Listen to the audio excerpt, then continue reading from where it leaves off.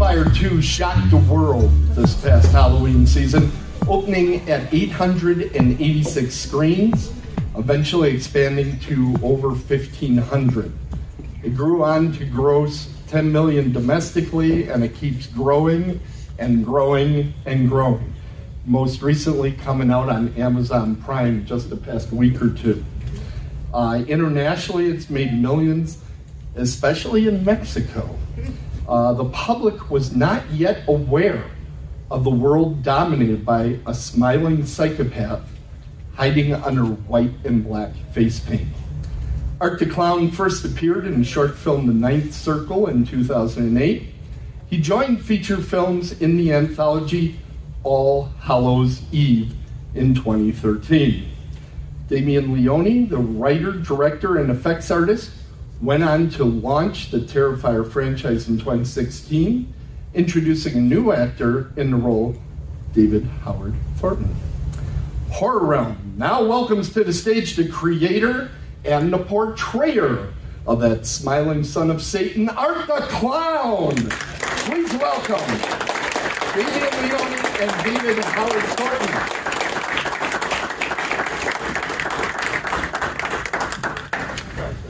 Hello, everybody. Hello. Great to meet you. Great to meet you, sir. Glad to meet you. So how was your last 6 months? Hello. Wow. Very successful. Tornado. In the best way. Yeah, we're still trying to, we still feel like we're in a cloud, honestly, in a fog. It's been wonderful, very surreal. What's it like to have Howard Stern just start talking about you for a half hour at a time? That was crazy. I woke up because I always sleep late and my phone is going crazy, and it was like my agent, like, David, answer the phone now, please. Howard Stern's people want to talk to you, and I'm like, what? So I'm like half awake, just like, okay, I'm gonna do an interview, just totally hi. So that was. You don't expect to hear something like that the first thing you wake up in the morning, that Howard Stern was just talking about you, and now he wants to, his people want to interview. So that was pretty cool. Pretty cool, yeah. I've been a fan of his since I'm 12. So to hear Art the Clown come out of his mouth and Terrifier and say his name's Art, oh, I like that. Like, that was the coolest thing ever. So. Yeah, thanks to Richard Christie on the show. Yes. He's a huge fan. Huge. They had me actually surprise Richard Christie on a Lieberman show, so he didn't know I was going to be talking to him, so he started to freak out right there on air with me, and I was like, this is so crazy. So we're supposed to be the ones freaking out. Yeah. Are you mainstream now? Are you mainstream? That's a good question. That's up to you guys. Yeah, really. I guess. What do you guys think?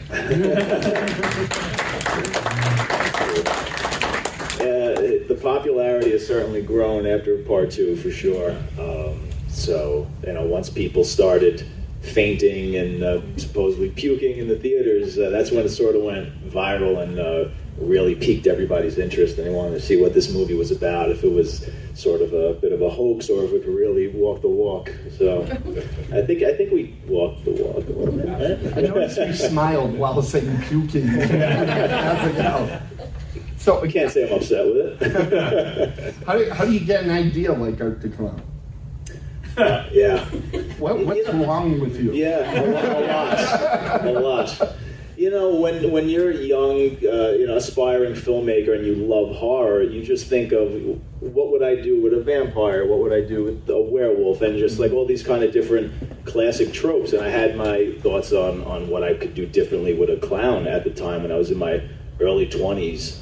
And I decided that I would, I had this cool idea of now what you know as Art the Clown terrorizing this woman on a bus in the middle of the night. That was the first idea I had, just being his typical kind of just standing there, creepy, staring at her, very awkward, making her very uncomfortable, and then honking his horn at her, and then sitting next to her, just progressively getting more and more intense until he's trying to stick her with a needle. That was the idea I had. And then I said, that would be a good way to kick off this short film that I had in mind. And then when I just started sketching what he would look like, I purposely kept staying as far away from Tim Curry's Pennywise design as possible, because he's the king and there's no point in stepping on his toes, so I wanted to be very different. So I just kept really making his look aesthetically simpler and simpler, and taking away all the color and all those attributes like the hair and the bulbous nose, and then eventually I just kind of settled on the design that you know now. There's really only one design at the end of the day, and it worked. It was very striking.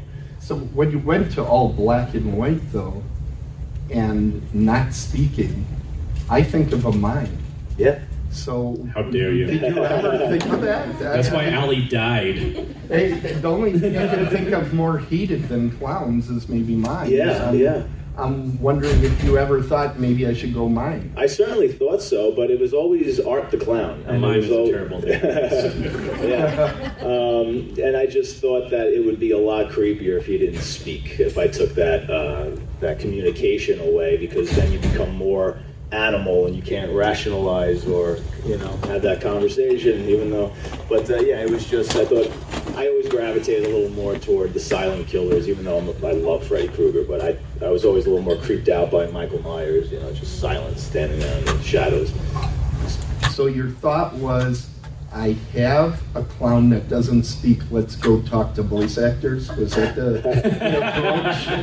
No, it was, if you don't know, David's not the original actor to play Art the Clown, so it was my close friend Mike Gianelli who played him originally, and the only reason Mike played him was because he was a friend of mine who would just hang out with me while I was building special makeup effects, and I had a mold of his face that I would just sculpt zombies on and all these different prosthetics, and if I wanted to test out a bullet hit, I'd be like, Mike, come to the side of the house, and I'd put a blood pump on him and we'd just spray blood.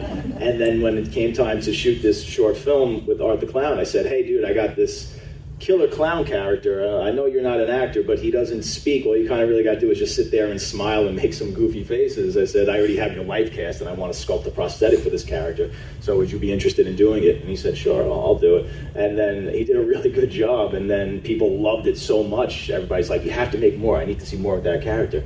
So then years later, we made another short film, and it was a lot more involved. It was that's the short film. It was called Terrifier, and that's when I really started turning him into a slasher and developing his sense of humor a little more. And that's kind of when I had the personal light bulb moment. I was like, ooh, there really is something special with this character. But long story short, he did not want to be an actor. He just kind of got roped into this, and when it came time to do Terrifier, he said, look, I'm going to have to, pass because I just can't do this for the rest of my life. I'm not really interested in it. So then I had to start from scratch, which was scary because art worked really well. Everybody loved everything we ever did with Mike. It was great.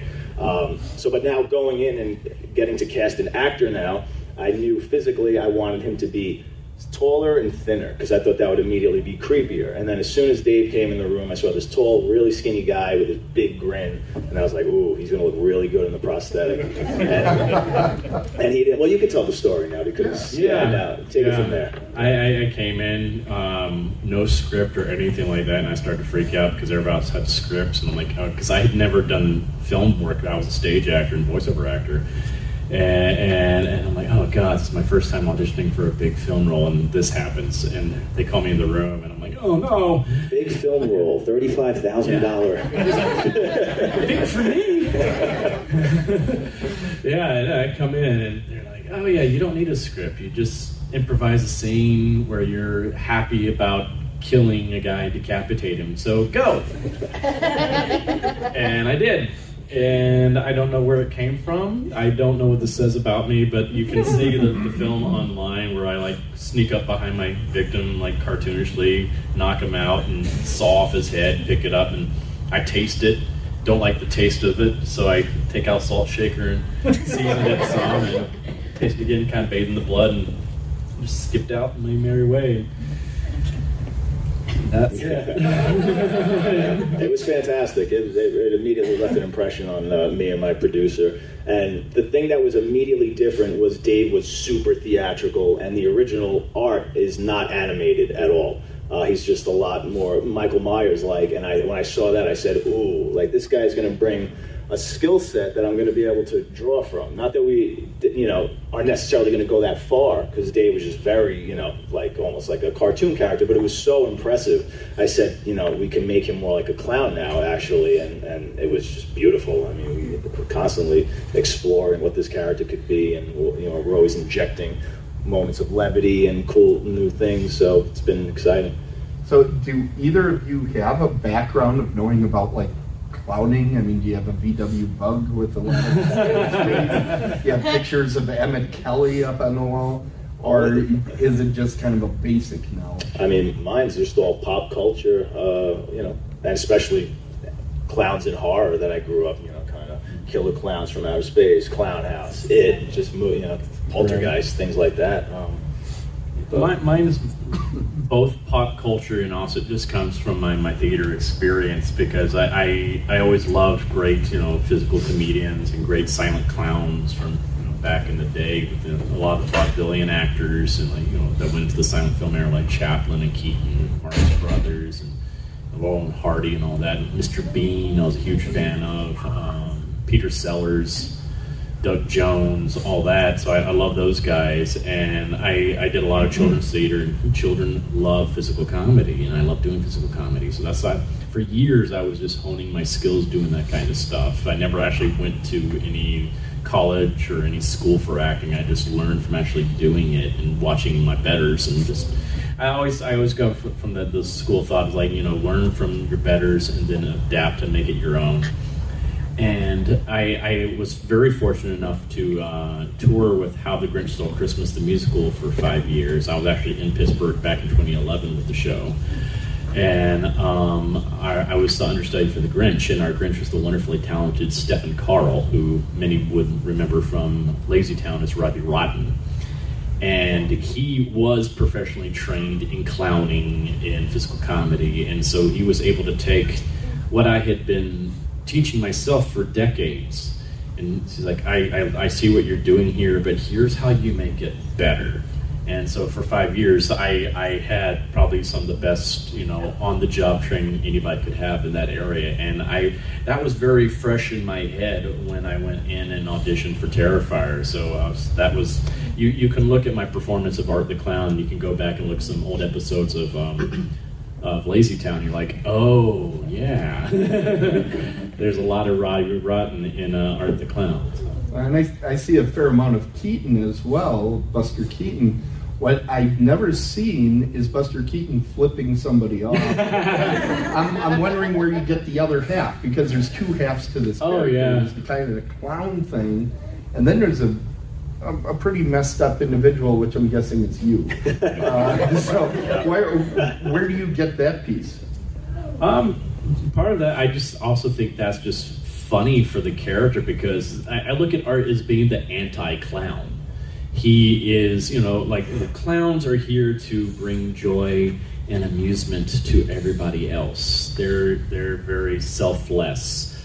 Art is very selfish. He is here to bring pain and misery to everybody else for his own amusement.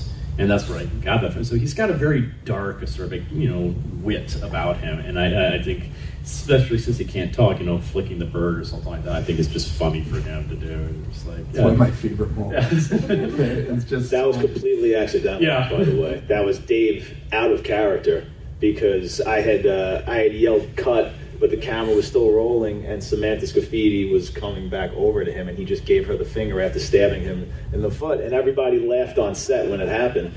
Didn't think twice about it, and then months later, when I was looking at the raw footage and syncing the audio, I saw that, and I heard everybody laugh, and I was like, ooh, if I leave that in, that would be a nice little moment of levity. Yeah. It's nothing I would ever specifically write for Art the Clown, because it's so on the nose, like trying to get a laugh. Yeah. But if it happened organically like that, I said, I'm going to give it a try, and people love it. I think it's a funny moment. Will you ever consider to allow Art to speak? Because it would obviously be very poignant. Silent Bob, they have him speaking in every movie, and obviously he can handle lines. I know. I think it's... you see what I'm doing. I'm trying to find out about Terrifier. Yeah, Terrifier. What Terrifier? He just launches into like a Mia Goth Pearl monologue. Just...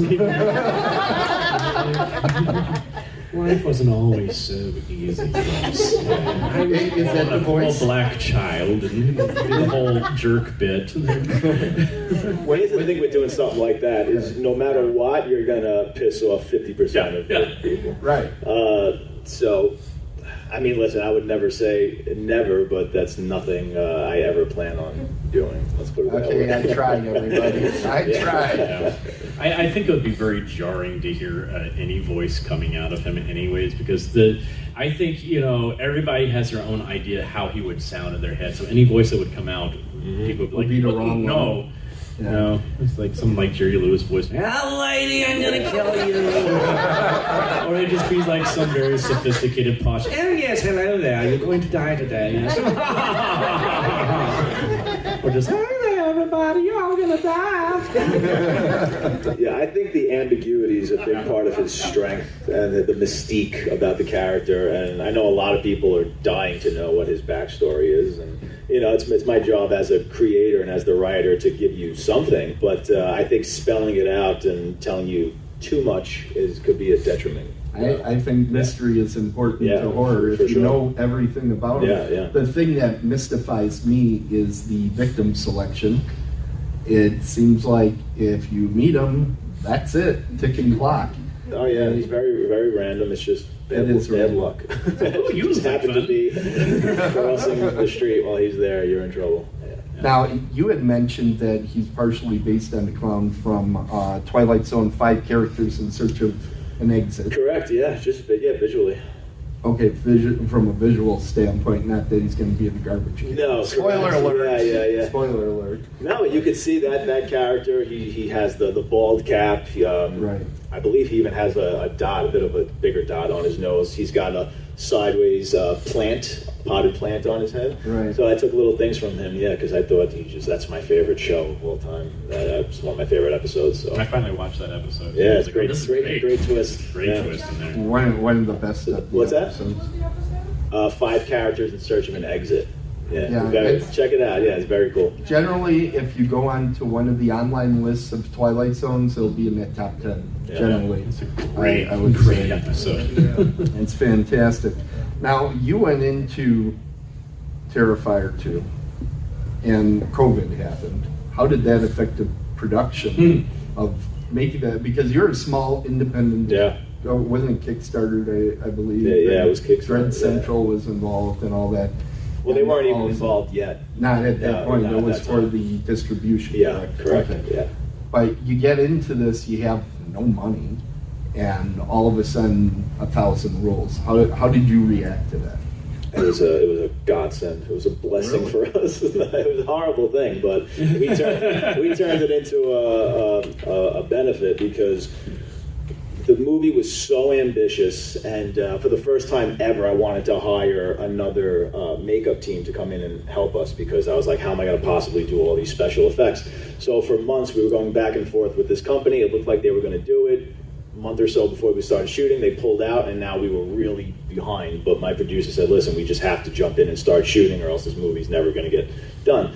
So we did that, but the problem was we didn't have any of the special effects done, so we'd have to stop production, and then me and my partner Phil, who's the producer, makeup effects artist with me, we'd go into his basement for like a week or two and build all the effects for whatever was coming up for the following shoot, which is no way to make a movie, and that's one of the reasons why it took forever. But what happened was, right before the pandemic hit us, we started shooting the bedroom scene, and I knew going in when I wrote it that had to be the scene that was going to rival the hacksaw scene.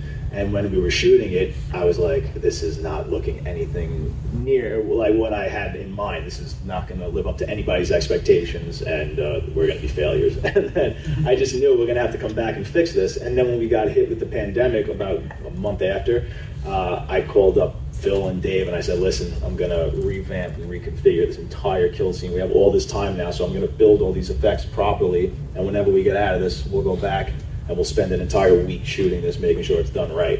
And that's what we did. So, as atrocious as COVID was, I mean, there's some positive things came out of it for us. Yeah.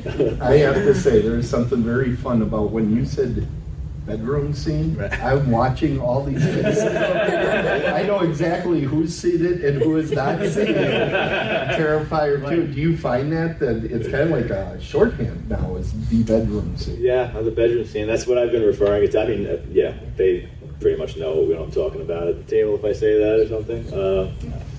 Yeah, or the alley scene, the alley kill, the yellow room scene. I hear people say those yellow walls. Bless. Now, in Terrifier 2, there's a lot of what almost looks like a children's show that happens. And I was wondering if that's based on, did you have any disturbing children's shows that you were trying to, were you hurt by the Teletubbies? Sharon Lois and Bram. No, I always loved the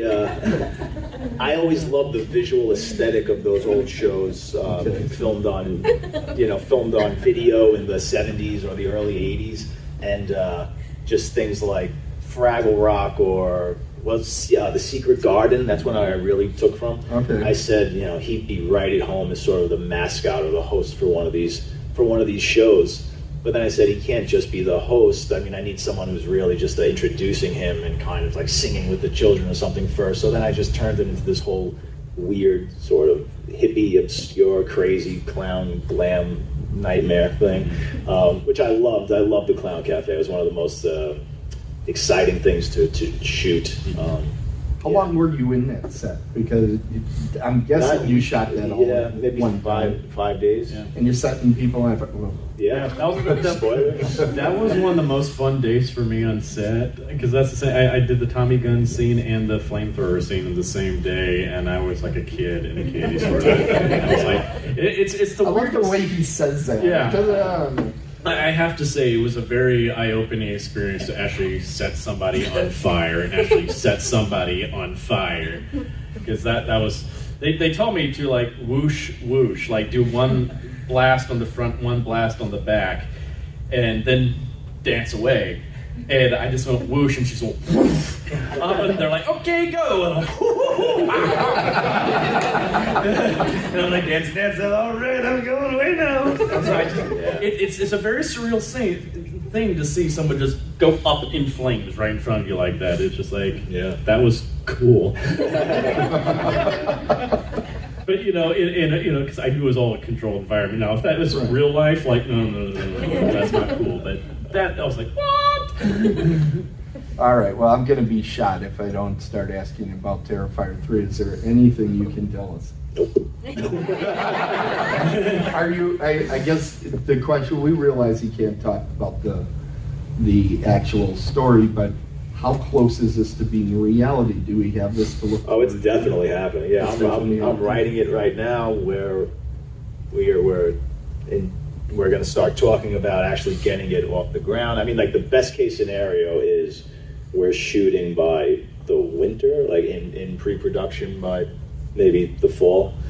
So that's the best case scenario, but it's definitely happening. There's no doubt about it. There's so much more left to explore with Art and Sienna and now and Victoria. How's he gonna? He's just ahead now. Where do we go from there? Where are you with merchandising? Because I know there's a comic book. I saw an ugly sweater of Art the Clown this past Christmas. There's everything. Whether it's licensed or not, you can find something. I mean, it's all out there. It's pretty astonishing. Wow. Yeah. How do you deal with that? I mean, how do you talk to your parents and your family about what you're doing? Because I can't even describe some of these scenes to my family. They would disown me. That's more shocking, I think, to Dave's family. Yeah, I'm from Alabama. I was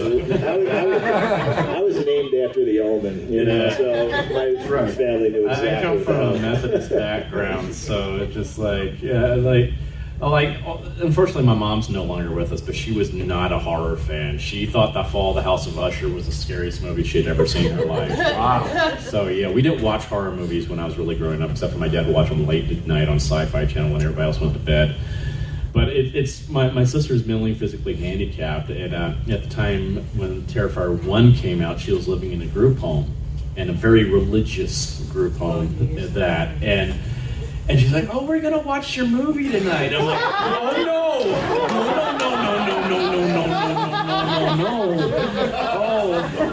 But she was so excited. She's like, "This is my brother's first movie, and we're gonna watch it." I'm like, "Oh no, you're gonna traumatize those poor people in there." And she calls me up right after. So, Well, you were good in it.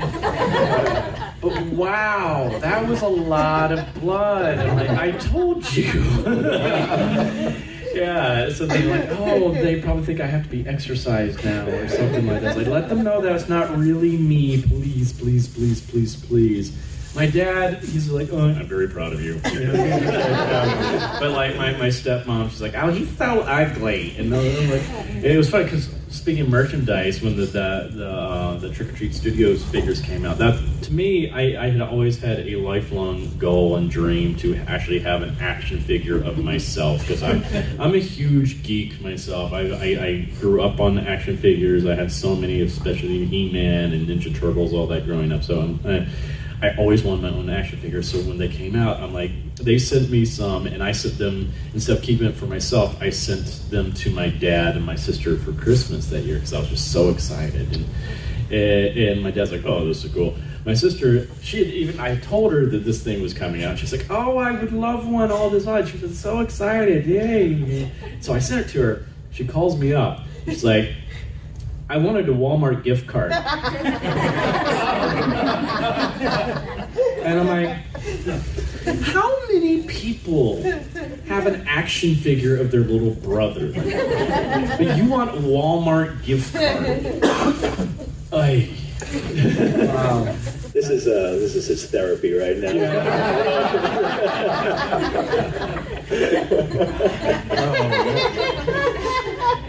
Not to mention that's the bloody version. That's worth over $1,000 on eBay right now. Yeah, exactly. I was like, this has cost more than your stupid Walmart gift card. Why do you collect this stuff? Do you guys collect all the? Oh yeah. I need a move so I have more space. Yeah, my apartment's a Terrifier shrine. It looks insane if you walk in. I have a shrine of just Art the Clown and Joker stuff in my room right now, and it's just like I don't have room anymore. And I'm like, I need more room. Yeah, because I love it all. It's amazing. Yeah, it's amazing. You know, I keep all the fan art that I'm given, all that kind of stuff. I one day want to just have an art gallery in my house. An art gallery? Art gallery. Okay. Yeah. That's fun to say, art gallery. I like to watch you flop around. It's my art gallery. Come on in, folks. This is where the magic happens. I have to ask you, one of the things with Art is he mutilates and tortures almost more than he murders. It's like murders, by that time, he's kind of done with them. It's art, yeah. Where did that come from? Because that isn't a slasher thing. The slasher, they grab the sleeping bag against the tree and it's done. This is like protracted. Yeah. Sure. Well, that's the thing when the best part of the slasher, right, is waiting for it's the kill. You have to wait for it, and then when it happens, it comes and goes, and you're like, I wish that went on a little longer. Yeah, at least that was me when I was a kid. And I'd watch everything, and you'd see the differences in some directing styles, or there were some limitations with the effects, or maybe the MPAA wasn't having a good year, and they were really cutting down. So some movies, I'd see them, and the knife would come up and go down, and you'd cut away. You wouldn't see anything. And then there were other movies, like Savini movies, The Prowler and Maniac, where you'd see these amazing kill scenes. And I'm like, ooh, I like the ones where you actually see everything. That's the kind of filmmaker I want to be if I ever get to start making these. And then it's also just the fact that I do the special makeup effects, so I could really showcase them and put as much stuff in there as possible. But it really started with when I was just getting into makeup and making my first short film. I said, like, how is anybody going to discover me out of this sea of films that are out there? I mean, what's going to make me stand out amongst the crowd? And then I said, if I just put really sick shit in this movie, it might get people talking. It might get them to notice. So that's what I started doing, and sure enough, that works. If you cut somebody in half and show the entire thing, it'll get people talking. So, but that kind of became Art's MO. Is just the he plays with his seriously, he plays with his victims, and it's the foreplay that's more important than actually. Exactly. He plays with the mouth. Yeah. So Art. It's so disturbing. Where do you get an idea like the hack sauce? And where do you get that idea to begin with, and then think I can make this look decent? Google. One day I said I got to come up with some sick shit. I looked up medieval torture methods and just for fun. Well, not for fun, for research. For research. Okay. And sure enough, that's an actual method of murder, of torture, and they would hang people upside down and cut them in half with a giant saw, one guy at each end. And I said I'd never seen that in all the slashers that I grew up watching. I said if we can pull that off, I think people will remember that. So that was anybody who read the script, that was the first thing that they brought up after they finished. When they got to the last page, they said, he's got a funny story too, because your impression was we're not going to show any of that. I thought that was all written there just for our benefit to know what was supposed to happen in the scene. I figured it's going to be like all the other films where it cuts away and then you see the aftermath afterwards, and it's like, oh no, we're going to show all of that. I'm like, oh yeah, that's going to be great. Yeah. So, you're obviously a huge horror movie fan, so I'm going to start down the line with what's your favorite horror movie? Showgirls. I knew you were going to say Showgirls. You said it. What is so terrifying about Showgirls? I'm kidding. Okay. That's a Scream 2 reference. But no, I have so many favorite ones because they're all so great in their own way. But I'd say probably my favorite of all of them would be Nightmare on Elm Street Part 3 Dream Warriors. Dream Warriors. Yeah, but there's so many others. Shirt right there. Yeah. Yep. There you go. It's just so For those of you watching on video, he saw about this much of the shirt, and that was all he needed. It's one of my favorite posters. I mean, I grew up in this mom and pop video store as a kid, and I was obsessed with the covers, the VHS cover art. Still am. So they're burned in my brain. I mean, you would rent movies based on the cover. You didn't know what the hell they were about. Like the cooler the cover, you would just hope for the best. Yeah. But it's so hard to say. My favorite movie of all time is Jaws, but the soft spot in my heart is The Lost Boys. Because Lost Boys? Yeah. And I just met V. Neal for the first time, who did the makeup on The Lost Boys, so that was the coolest thing ever. Now, you mentioned the cover art, and I believe particularly Terrifier 2 is a lot more of a poster than the first movie. Was there a conscious, you wanted to get into that painted look of compilation? Yeah, because I didn't really, I didn't have too much of a say in the first poster, which is fine, it's great, it's just Art's face, that's... Right. And Sienna. Yeah. No, for part one. Oh, for part one. Yeah, because we had already distributed the movie. Yeah, they already picked up the movie, and then they were deciding on the poster.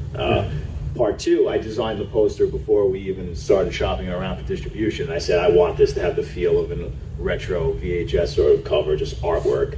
Even before we cast Lauren Levera as Sienna, I knew what Sienna was going to look like, and so it turned out great. But I mean, I didn't physically do the artwork, but I designed, what was going to be going on. Yeah, we even had a great moment on set one night with Lauren where it was in between takes, and she was just kind of just resting on the ground, and she was doing the exact same pose from the poster, and her hair was hanging there. I'm like, oh my God, she's the poster! I'm like, oh my God! That was cool. Wow. Now, one of the questions that has come up when I've talked to people is art. You come up with art to clown. It isn't, Twinkles. It isn't some sort of funny clown name like Pennywise. It's kind of a funny clown name. Yeah, that was exactly why did you go with art? Because it's just the opposite? Just the opposite. I wanted to just keep subverting and just going in different directions, and I didn't want to give him a traditional name like Bozo or something like that. And I hate telling the story of why his name's Art Clown. But it became, once I settled on his name being Art, that actually sort of worked its way into his MO with how he plays with the victims, and then he makes sort of these grotesque works of art, how he tags his name on the wall, and he'll turn a guy into a jack-o'-lantern and things like that. Even in All Hallows Eve, he carves all profanities into her chest and things like that. So he kind of likes to be very artistic with the way he kills. But the truth is that I literally sketched a piece of artwork on art, of art, and I couldn't think of a name. I was like, art, and it was like a placeholder. And then I just kept thinking of that, and I was like, ooh, Art the Clown. I kind of like that ring. It was like that ridiculous. Yeah. So, and again, kind of a spoiler, but a gun. You gave your slasher a gun. This has got to be one of the most polarizing things. Yeah. People love it or hate it. Why is this again? You said, well, nobody's doing this. Mm-hmm. I'm going to... Yeah. I like taking big swings, and a lot of times it's a big swing and a miss, but you have to take those shots. Oh, God. I pun not intended, though, but good catch, good catch. He's been around me long enough. He's learning. Yeah. Yeah, so it was a personal challenge. I said, can I put a gun in the hands of a character like Freddy or Jason, and can it be scary? Could he still kind of use it as a slasher? And of course, he doesn't just use it once, like he uses it to torture the character for the most part. And guns are relevant, always relevant in society, and I thought they are horrifying. I said, I'm going to give this a whirl. And I just love the image. Everything with art, to me, always starts with imagery. And I just pictured him just standing there like with a smoking gun. I thought that looks cool. It's like something I'd like to see. So we tried it, and some people love it. They did not see it coming. Some people think we've broken slasher codes that I didn't know existed apparently. But I love the gun, and obviously you can see how much when I give him a Tommy gun and a shotgun in Terrifier too. So. Well, I think one of the more popular T-shirts I've seen has been holding the revolver from the first one. You lucky punk. Well, let's see. Wait, I'm curious. Who likes the gun? Oh wow, America. So who doesn't like the gun? Just one? Who doesn't like the gun? Wow. All right. That's unusual because I have seen some flame wars in that situation. Well, that's the thing too. Is like Art's not the first slasher to use a gun. I mean, Chucky. Yeah, it's true. And Ghostface. Yeah.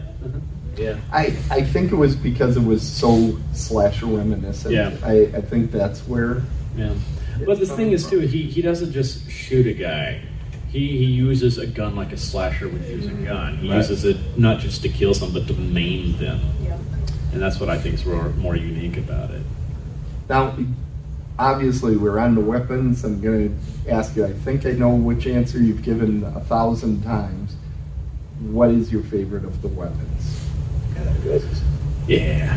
Mine, I love his flail, his cat o' nine tails, because I think that's a very unique weapon for him, because it's a horrible weapon to use against somebody. The thing is, you're getting whipped, but you're not just getting whipped with just ropes. You're getting whipped with all these different, jagged, slicing and dicing type of tools that he's put on there. But also what makes it more unique is that it's not rope.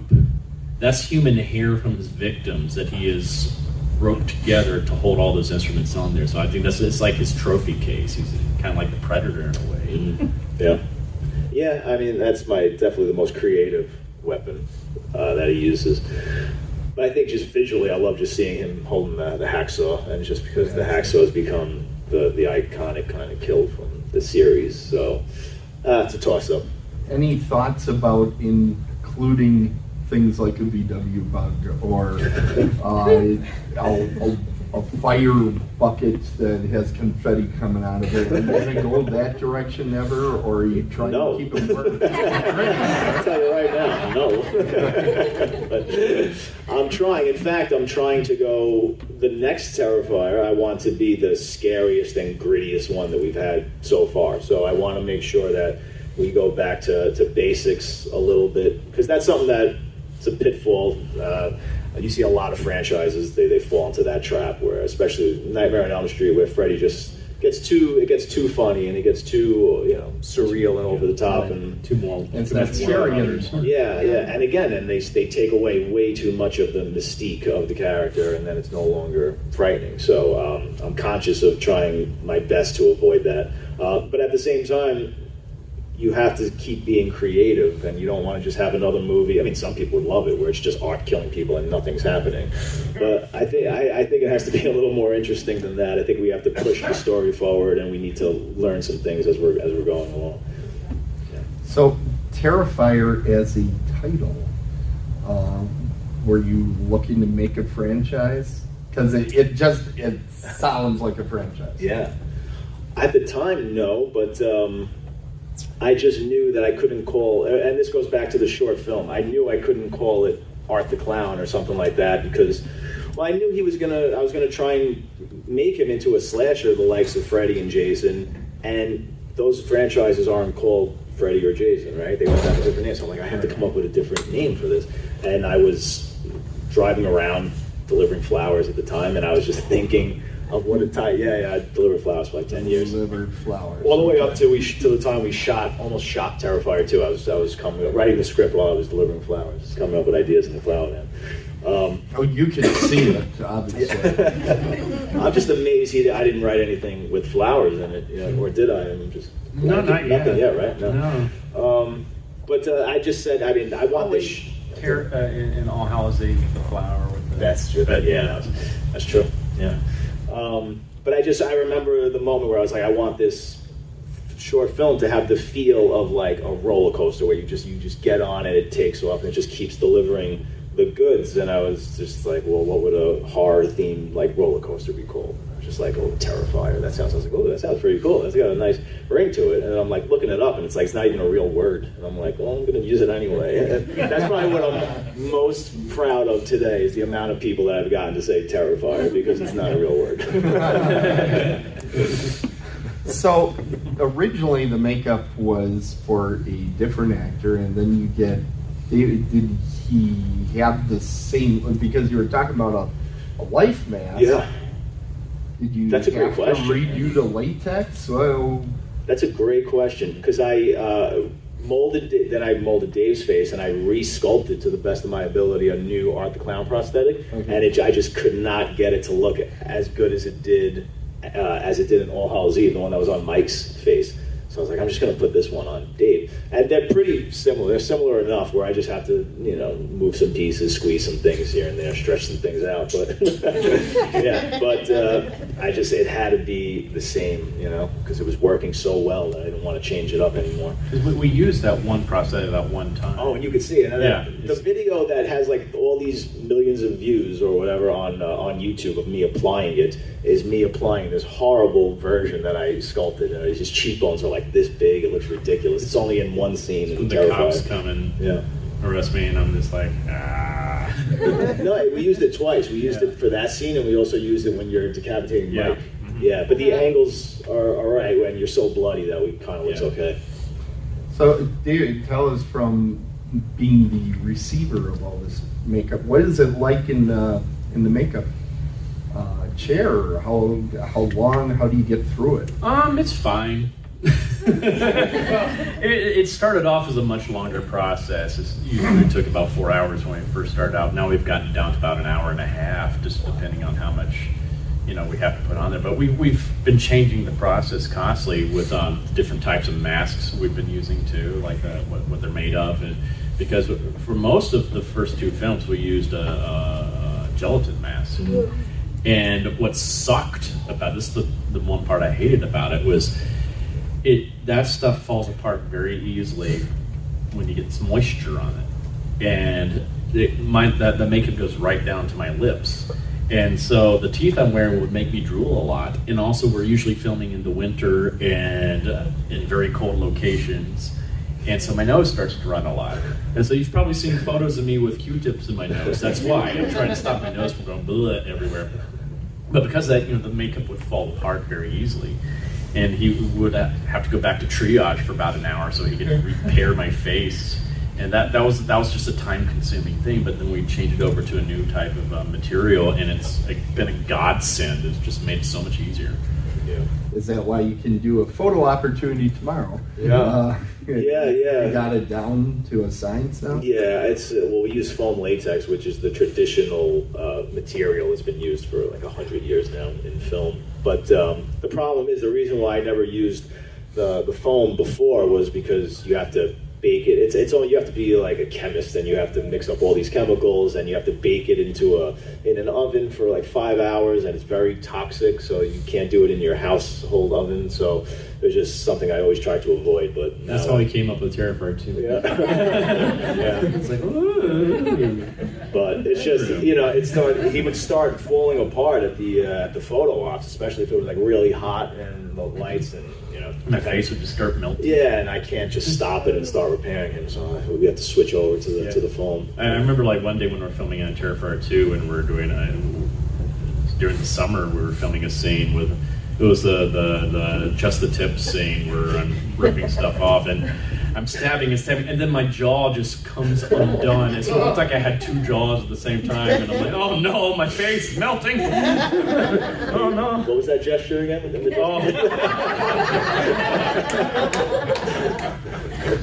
I'm sorry. That's going on YouTube. It is, and you can find it soon. So, why are people connected to art? I'm going to start with you, David. I mean, there's so many of these. What other slash? It's art. Well, I mean, seriously, there's a lot of people that have tried to start horror franchises. There's a lot of horror movies that just don't hit, where people just, they walk away from them. Art has continued to snowball. And walking through the convention floor, there's just art everywhere. What is it about it?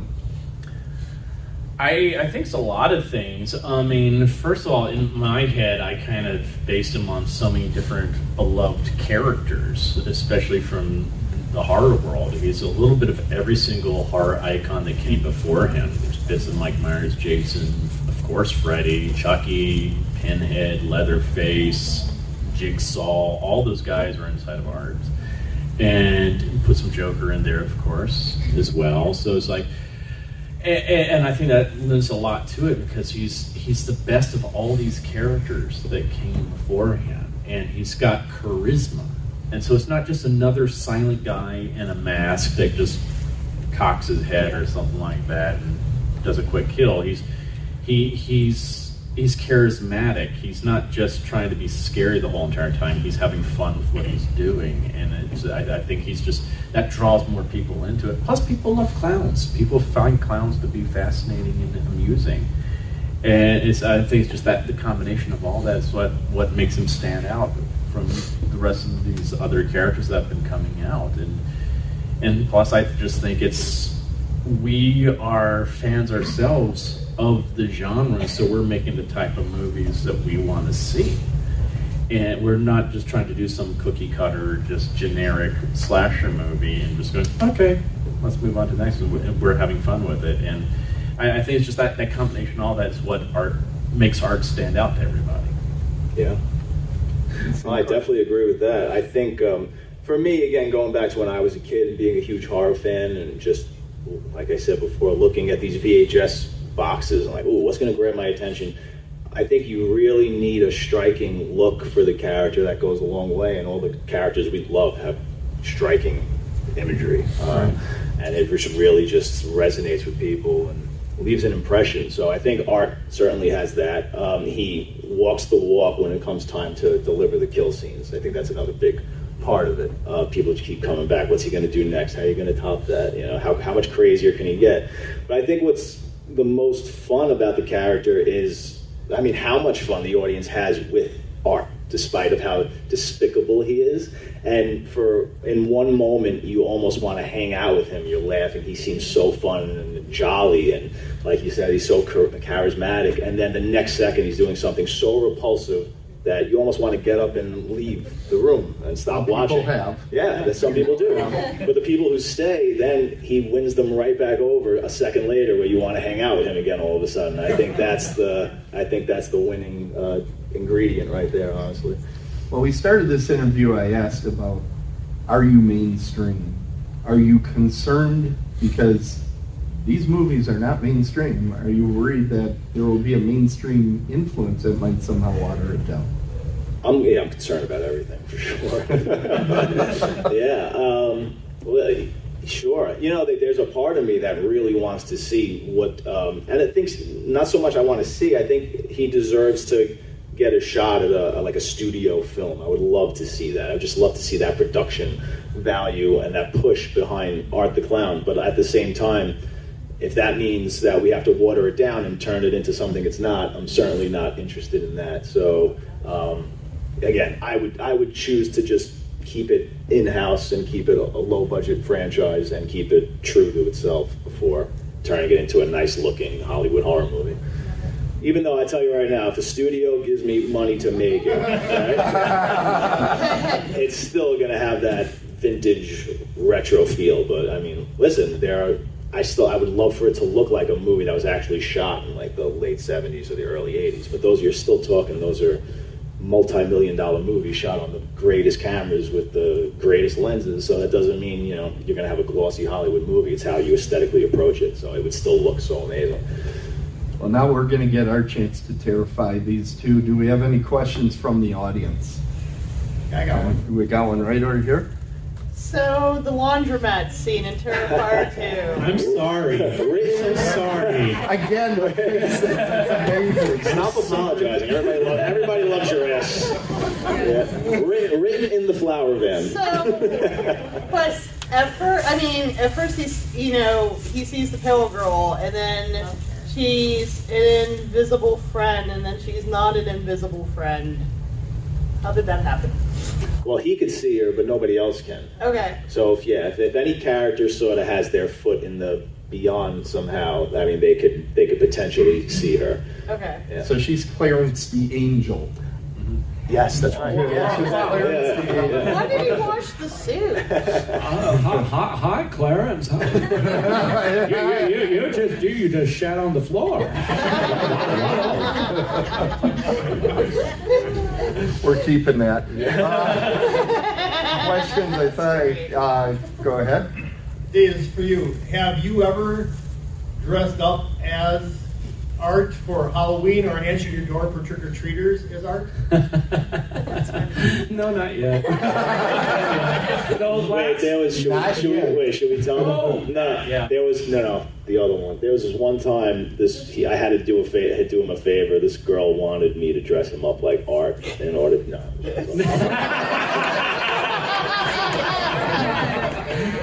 No, but we did have a moment though where when I went in for my makeup test, and he's like, "Okay, this is your final audition for Art. We just ordered pizza. Here comes the delivery guy. Answer the door." It was in the middle of daytime in the summer on Staten Island, and I just answered the door, and the guy just like, "Oh, hell no." And I just followed him outside, and the neighbors see me outside, like they got kids running around. Yeah, and the neighbor got mad, and they go, "How dare you! My kids running around!" That was fun. But you can just tell how effective he was just on that moment. Just like, total stranger just comes up to the door.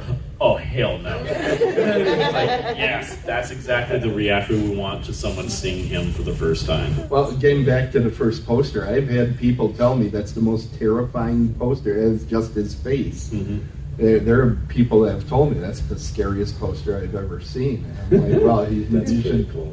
You should see the movie. Yeah. Questions?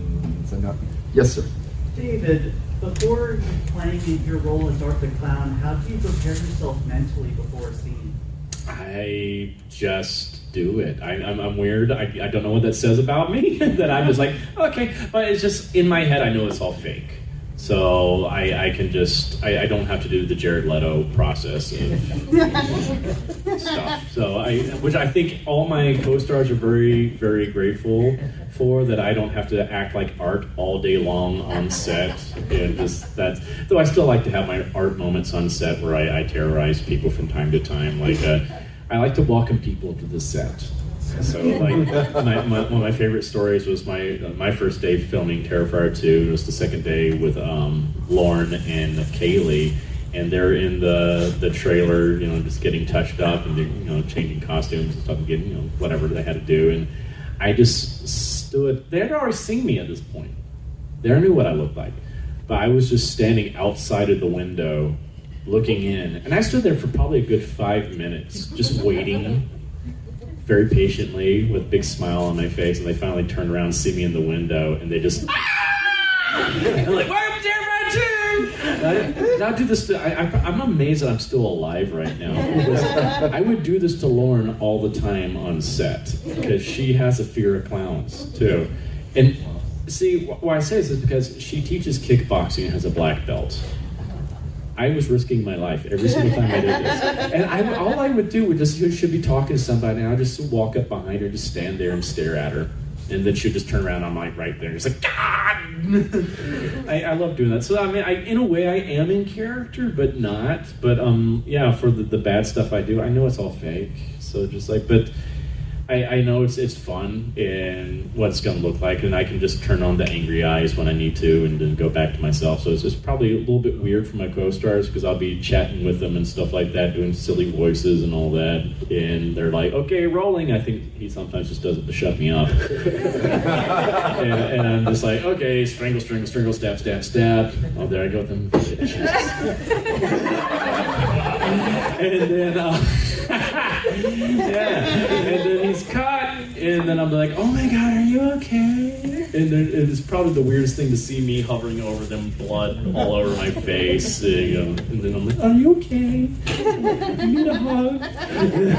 It's so technical though, and the movies are really made in the editing room. So many times he's just doing these little tiny pieces at a time that are all just, it makes it look like very fluid when you see the movie, but it's so technical. Yeah. I feel like you have to mentally prepare to do, more than anything, a very physical, like an action sequence, or if you have to dig into a body filled with real, guts, animal guts or something, then he doesn't like that. That's good that we don't roll sound on some of that, because especially when I was digging into the chest of Brooke, it was just like the stuff they had in there was just disgusting. It was so cold and sticky and real. Yeah, I mean, there were bones and gizzards and everything, and I'm just pulling them out. I'm just like, oh, that would not work. It smells so bad. That's why art will never speak. And they're like, okay, let's break for dinner. And I'm like, I have all this crap all over my hands. I'm like, are you kidding me? Now we're going to eat? I'm like, oh, God. Someone just dip me into like a whole container of Purell, please. I think on behalf of all of us at Horror Realm, we're really pleased to have you guys here, and you're so generous with your time. You're going to be back at your table some tonight, and tomorrow they're going to be here and doing photo ops, so make sure, if you haven't yet, get over and talk to these gentlemen. They're the future of horror. Let's give them a great big round of applause. Thank you, everybody.